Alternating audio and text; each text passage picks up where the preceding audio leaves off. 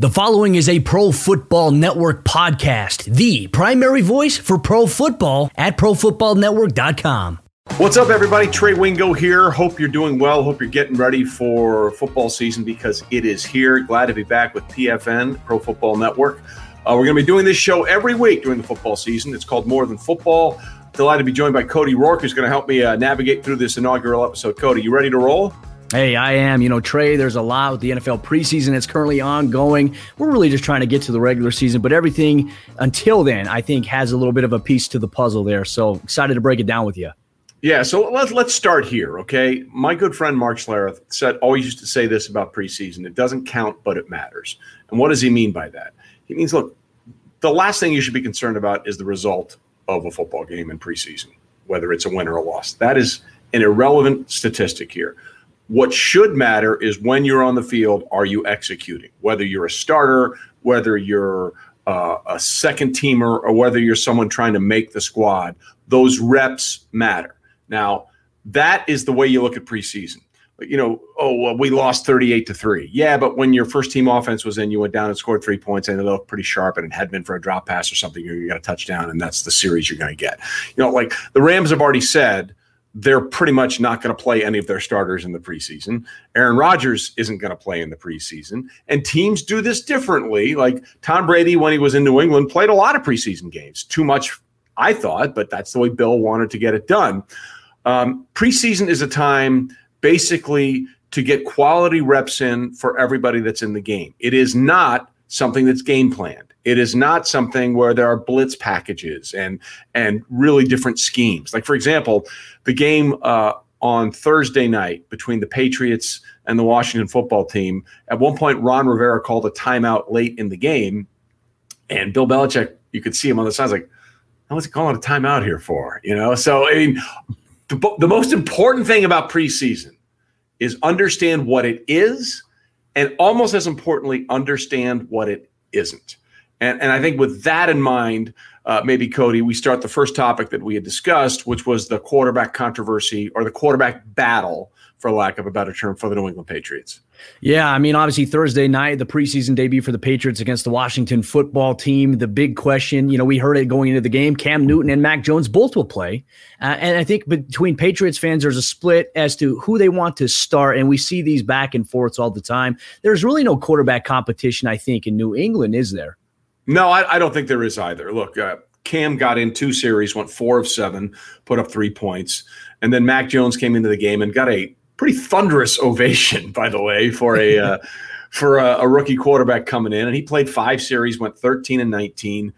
The average pass length was broken down on some places. Cam's pass length was 0.3 and Mac Jones's was 7.2. And you can take that for whatever you want, but when you're only attempting 7 passes, you're probably not going to have as many downfield throws. And I think they wanted to see a little bit more out of Mac in those situations. And look, there's a couple of throws that he made into really tight windows that were very good quality throws. So if you're a Patriots fan, you should be encouraged by some of those throws that Mac Jones threw, but you should also understand what he was throwing into. It was a lot of single coverage. It was a lot of simple coverages, which is not to take anything away from the quality of the throws that he made, but just understand when we're talking about an actual football game, a real football game, one that goes in the standings, those coverages and those things will be different. So you have to sort of parse it very thinly. Did Mac Jones look like he played well when he was in? Absolutely. Does that translate into what we might see in the regular season of the NFL? That is completely up in the air at this point. Yeah, well, I think it goes back to what you mentioned about really this is preseasons for teams to iron out some of their base stuff, base offensive schemes, defensive schemes, not showing too much of their hand. But also for a guy like Mac Jones, this was his first football action since being in the national championship at Alabama. And the NFL game is so different. You may not be going against essentially the most quality of players to start. And that's exactly what we saw. Mac Jones didn't go against no one-string defense, but, we did see Cam Newton take a shot from Chase Young, who, regardless, he still looks the part. Yeah, but by the way, Cam had a great response to that. He was kidding. He said they asked him, "What'd you think about seeing Chase Young up in person?" He goes, "Oh, he's smaller than I thought." He's like, I'm kidding, man. I'm just kidding because I don't want that guy mad at me because Chase is the real deal." The other thing that I find really interesting about the Patriots specifically, Cody, in their quarterback process is that I think the things that they're looking for Mac Jones to do are very different from the things that they're asking Cam Newton to do. And we talk about team construct a lot and how that's important. And, when RG3 was the backup to Lamar Jackson, I thought that was a perfect team construct of the offense. RG3 was Lamar Jackson before Lamar Jackson. He came out in 2012 and was the rookie of the year, did a lot of read options, made some nice throws, but also relied a lot on his legs. Yeah. And to me, that sort of quarterback hierarchy made a lot of sense because, okay, Lamar is improving as a passer, and we want him to be better as a passer, but he's very dynamic when he runs with the ball. So if Lamar is out and RG3 is in, we can pretty much run the same offense. The way Cam Newton is going to play and the way Mac Jones is going to play are going to be completely different. And I know that the Patriots are going to want to limit the number of times that Cam runs because obviously he's been hit more than anybody else in the league since he came in. And, that there is a battle of attrition there that he's going to face. But what Cam Newton is going to do is very different than what Mac Jones is going to do when he's playing. And that's why I think it's a really interesting thing to watch how this plays out in the preseason for both of them. No, I'm with you there. But, this year for the Ravens, if Lamar Jackson goes down, they got Trace McSorley. So it's a different animal there. But, shifting gears here, Trey, there's an interesting development. One NFL team came out, the New Orleans Saints yesterday, had announced that in order to attend games this season, that fans either have to be vaccinated or have a negative COVID test. Now, this is something that we've seen, and obviously there's different optics, I think, depending on who's viewing it and what light. But in your opinion, is this a good move, and could we see other NFL teams do this?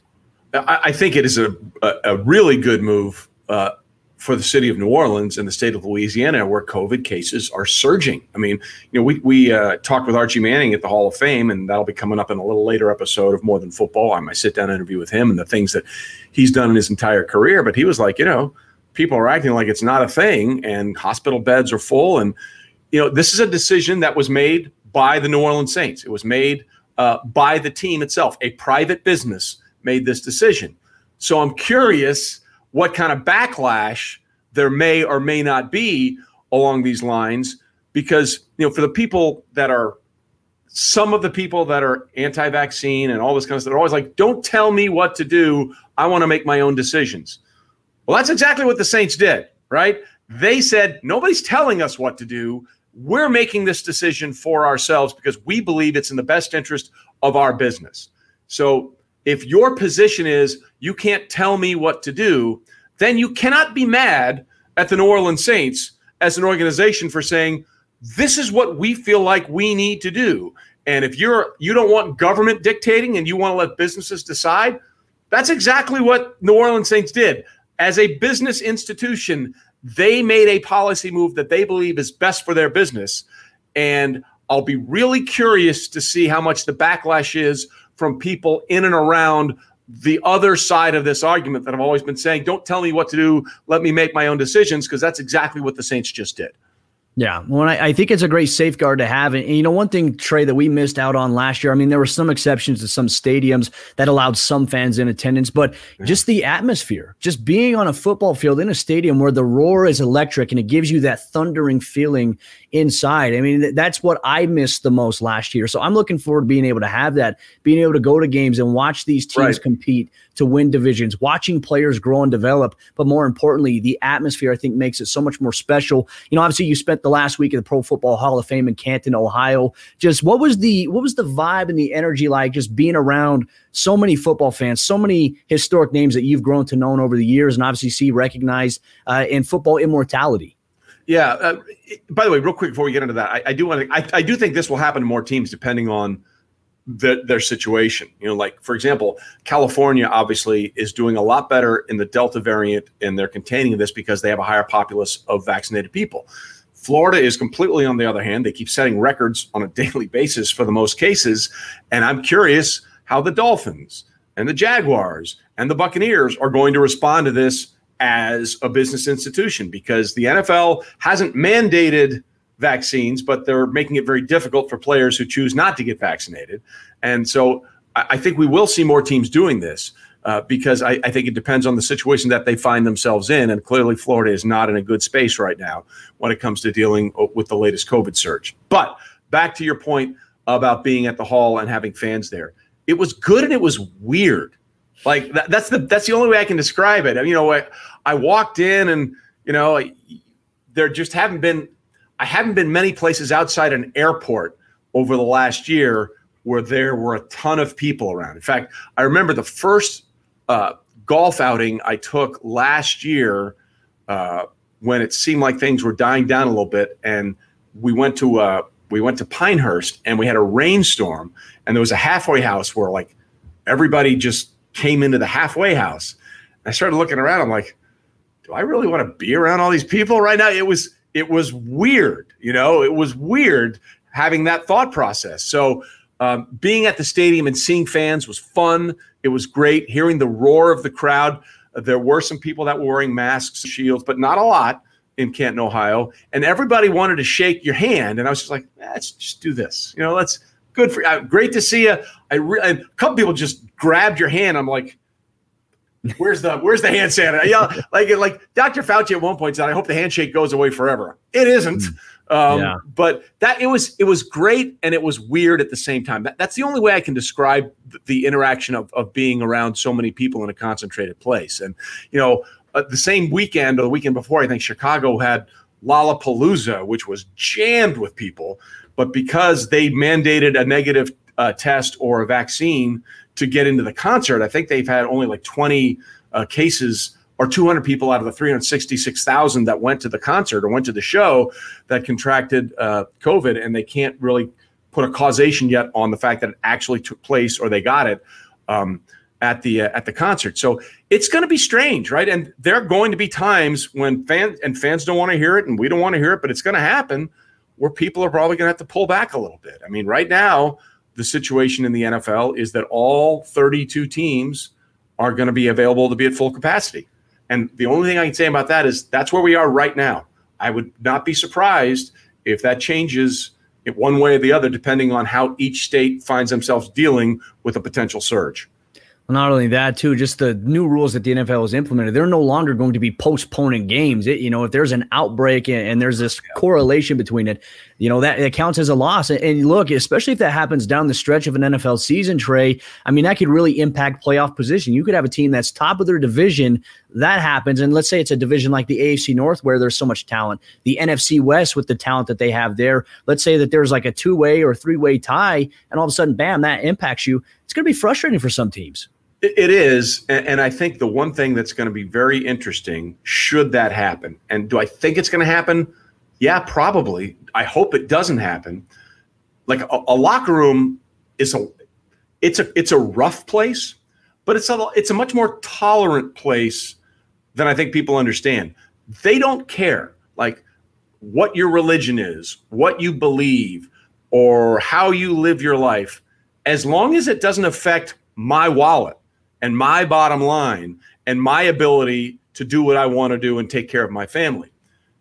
And if a situation arises, well, one of these players who has been very adamant about not wanting to be vaccinated and very outspoken, let's just say it's a Cole Beasley or an Adam Shaheen or a Kirk Cousins, who hasn't really stated what his position is with the vaccine, but it's pretty clear he hasn't had it. And then all of a sudden a game is forfeited because of that. That's when things won't be tolerated in a locker room. They'll put up with a lot because the mantra is, can you help us win? Yep. Because if you can help us win games, honestly, whether it's right or wrong, none of the other shit matters. That's the way you approach it as a player, because you're in this together. It is the ultimate team sport. To me, football is the ultimate team sport. You got to have guys pulling together. We saw that in the Super Bowl. We have one of the greatest quarterbacks of all time, in my opinion, Patrick Mahomes. Without an offensive line, he was neutered in that game because the Kansas City offensive line was just bowled over, Todd Bowles reference, by the defensive line of the Tampa Bay Buccaneers. So you got to have everybody pulling on the same page. If that is frayed, if that is taken away, then there will be, I think there will be real repercussions inside a locker room. Now, it really boils down to that, too. The sacrifice. What sacrifice are you willing to make to win and also to secure, like you mentioned, your paycheck? But, let's transition things over to the San Francisco 49ers. We talk about a lot of these young quarterbacks in this year's NFL draft. Well, there's a lot of talk in San Francisco amongst fans and amongst media members. Who's it going to be? Is it going to be Trey Lance, Jimmy Garoppolo? We've heard from Kyle Shanahan who said, hey, look, Jimmy G is going to be the starter. Do you feel like the optics of the NFL right now, despite being a first-round draft pick, do you think those rookies should play right away if, in fact, there is a guy like Jimmy G, when healthy, we know he can be productive?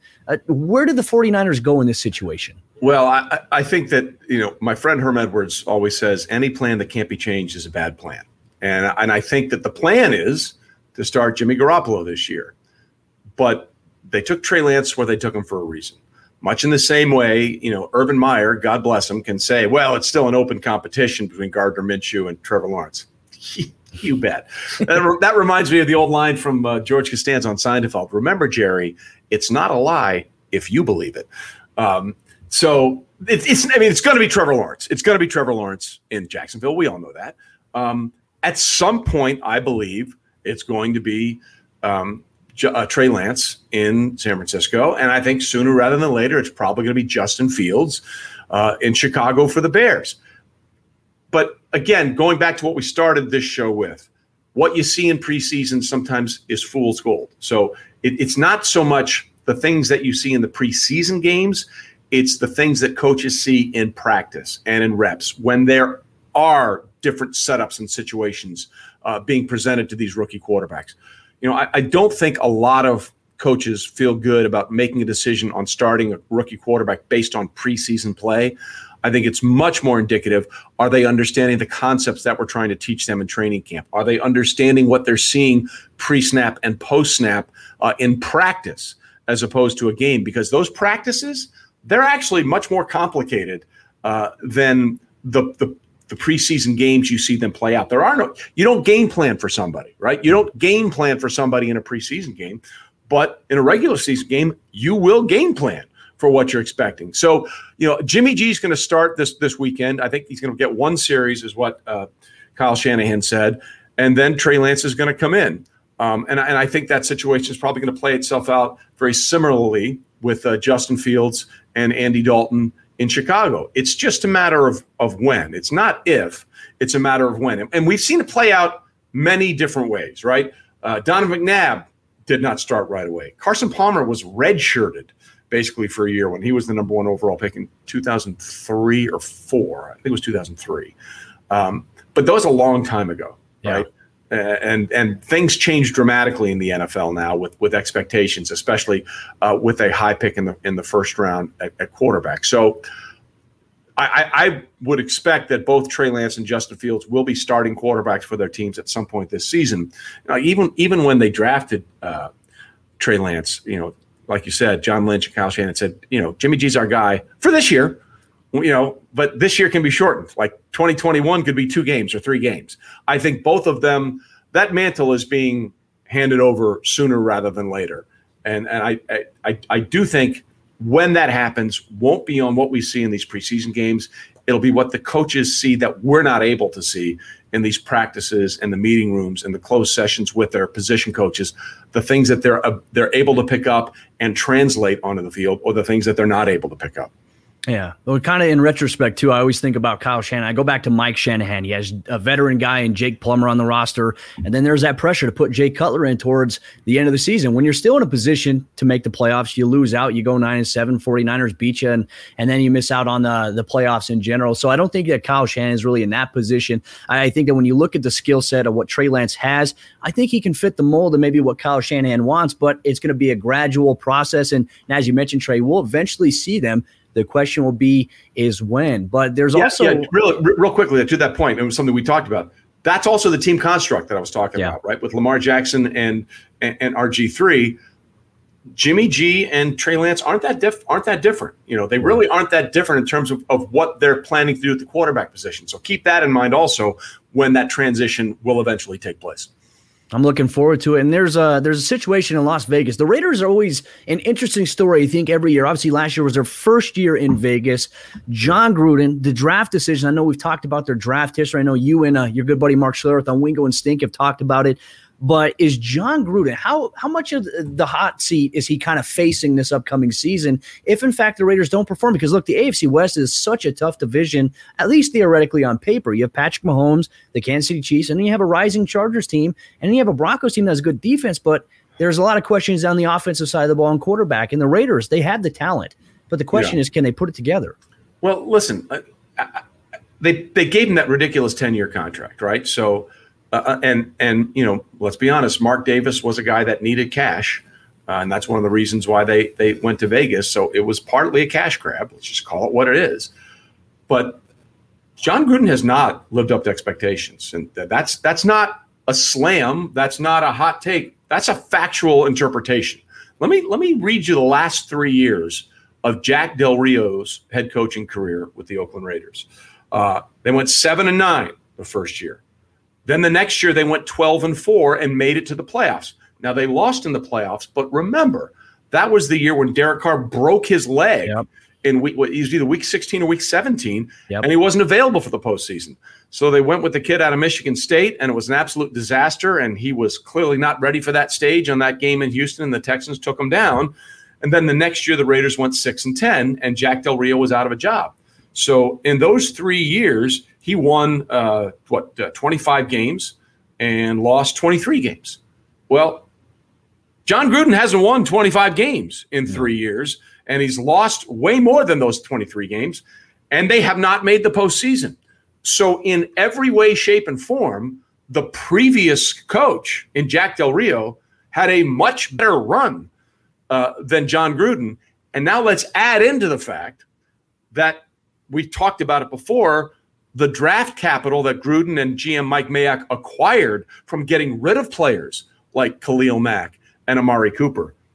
That has not translated. No. Of all those first-round picks that they've had, the only one that has had a decent amount of success has been running back Josh Jacobs. Now, Josh Jacobs plays a position that I believe is the most interchangeable in the NFL. You can find a good running back a lot of different places. So, yeah, they used a first-round pick to get a good running back. Did they need to get that running back in that situation? And the other first-round picks, whether it's Cleveland Ferrell or Arnett, the cornerback out of Ohio State, that a lot of people are like, wait, you took him in the first round? Yeah. A lot of people were very surprised by that. There should be a lot of heat on Jon Gruden as the head coach of the Raiders because this is his team. He picked Mike Mayock to be his general manager, and he is more actively involved in the draft process, having worked with Jon on the draft. I know that for be a fact, than most head coaches are. They would pass it off to the general manager. So he's been really, really active. What the Raiders are what Jon Gruden has made them. And because of the money and because of the money he's getting and the lack of money the franchise has, I'm not sure how much pressure he's actually under, but he should be under a lot of pressure for underperforming. That's a non-debatable point. Yeah, and he's got a 10-year plan. I mean, at least that's what the contract suggests, but I don't think you can wait that long, especially when you have talent, like Hunter Renfrow, Darren Waller, one of the best tight ends in the NFL who can flex outside. You have a speed option in Henry Ruggs that I think they're really looking for him to take that next step this year. They have the offensive talent, but even some of the moves that they made this offseason, getting rid of their bread and butter really on the offensive line that helped make them successful last year as an offense. I mean, they competed head-to-head with Kansas City in both of those matchups. And really their biggest issue was on the defensive side of the ball and a couple of inconsistencies. But you're absolutely right. I mean, the pressure has to be on at some point because the expectations are very high. It almost makes me go back to watching your good friend Stink on Ballers when Spencer Strasburg was trying to bring a team to Las Vegas.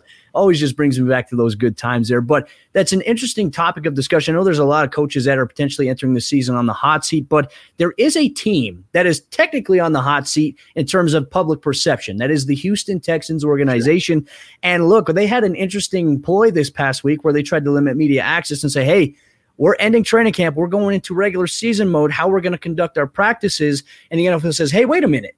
You're not doing that.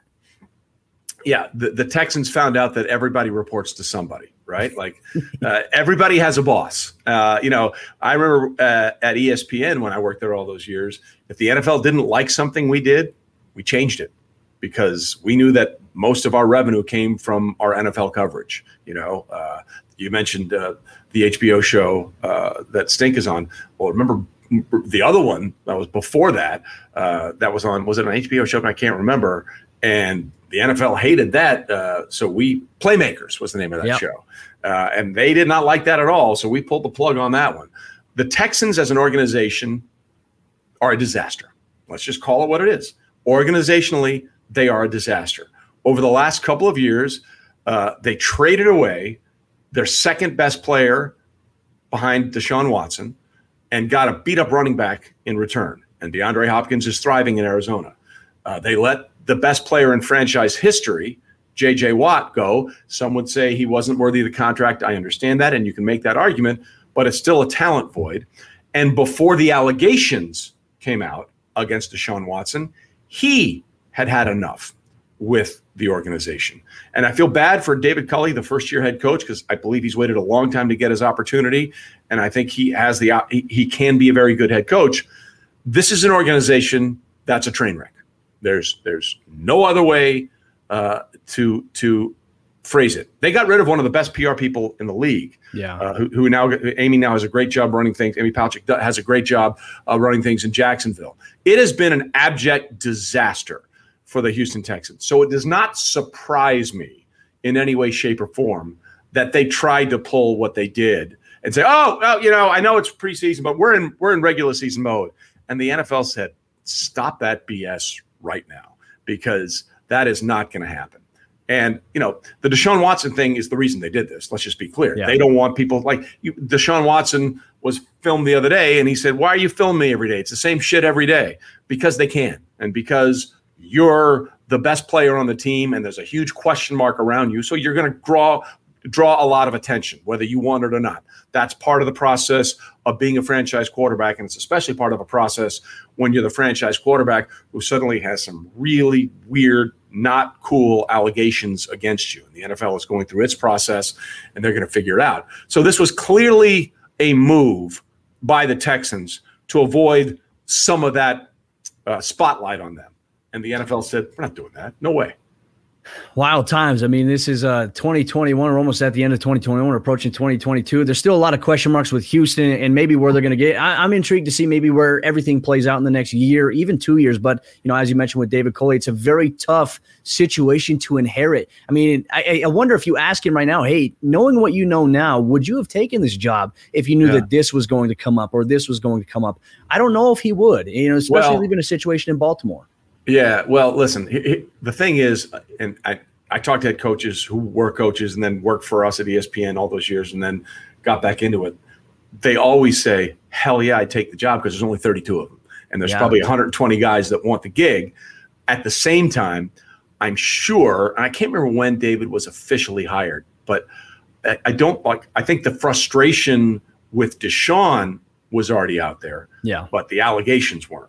I'm sure in David's mind, he thought, okay, Deshaun is not happy, but he's a franchise quarterback. He's a top 5, top 6 guy in the league. There's no question about it. And people don't want to look at the season he had last year right now for a variety of reasons, because one, they were terrible. J.J. Watt walked off the field after the season was over and said, I feel like we wasted one of your years. Deshaun Watson's numbers were ridiculous last year. They were ridiculously good. So people don't see that or don't process that or don't remember that because it was a shit year for the Houston Texans. He played phenomenally well. So I'm sure in Culley's mind, he's like, okay, I got a guy who can really play. So if we can just patch things up with the organization, any coach wants a franchise quarterback to walk into. That's the number one thing. Do I have a franchise quarterback I can build around? Absolutely. Well, now you're hit with I'm not sure Deshaun Watson's going to play at all this year. I really don't think that's going to happen. And I don't think a team's going to trade for him in any way, shape, or form until they know what the parameters are of the potential legal penalties and, on top of that, potential NFL penalties. You cannot, if you're a general manager, in good conscience, give away a boatload of players and picks for Deshaun Watson, knowing that it may not even register until 2022. And that's just on the NFL side, let alone what potential legal or civic penalties he might be facing. So it's a giant mess. There's no question about it. And I think it has to be resolved from the NFL's perspective on some level fairly quickly. It would not surprise me at all if in the next couple of weeks the NFL announces he's on the commissioner's exempt list, which means you're in timeout, basically. You go sit over there and we'll figure this out. And until we figure it out, you're not seeing the field. Well, interesting storyline to follow, obviously, is the NFL season just about 3.5 weeks away. And Trey, I think this was a great first episode of More Than Football. And this is also available not only just on YouTube Pro Football Network, it's also available on every single one of the podcasting platforms out there. So make sure that if you're listening, you hit that subscribe button. But Trey, before we get off air here, I feel like it would be wrong of us to not mention some great news that has happened for you this week, becoming the Chief Trends Officer and Brand Ambassador for Caesars Sportsbook. Do you have anything you want to talk about regarding that? Yeah, listen, sometimes opportunities just come your way. Like the opportunity to work with you guys at PFN has been absolutely phenomenal. We started it through the draft, and we're going to continue it through the season. Really excited about what we're doing here. The Caesars thing came together really quickly over a couple of weeks. And by the way, I hate Chief Trends Officer. Yeah, whatever. I'm a chief. You know, what does that mean? I'm an officer. I don't know. We're going to talk football, basically. I'm going to talk football, much like we're doing here. We're going to do it on the Caesars platforms. It's going to be a lot of fun. But for me, the other part of this, which is really cool, it's a new place where I'll be doing a lot of this stuff. But there's a lot of very familiar faces that I worked with for many years over at ESPN that are now working with Caesars. So it wasn't just about the opportunity to be on their platform. It was about the opportunity to work with people that I know and trust and believe are very good at what they do. And so that was a big part of it. So, starting the first week of September, we're going to be pumping out a lot of content on the Caesars platforms, the digital platforms as well. I'll be doing appearances for them, but basically just getting people up to speed on what they need to know for the NFL season. And I want to be clear about one thing. I'm not an odds guy. I'm not a sharp. I'm not telling you where to bet. That's not my job with Caesars. My job is to give you the information about why the odds makers feel the way they feel. Why are the Chiefs a 10-point favorite on the road? Well, because they had the best road record over the last 3 years on the Patrick Mahomes era in the NFL. That's why. It's those kind of things and the stories behind the odds that I'm going to bring with Caesars, much in the same way we're doing it here. We're going to do it with Caesars on their platform as well. And there's a huge big announcement coming soon with them that is not done yet, but I think people will be really happy about that. It's going to be a lot of fun. Absolutely looking forward to it, Trey. And like I said, I can't wait till we get the chance to do this here once again. Talking about the latest around the National Football League with Trey Wingo. And make sure you follow him on Twitter @Wingos. But that'll do it for the first episode of More Than Football, a Trey Wingo podcast.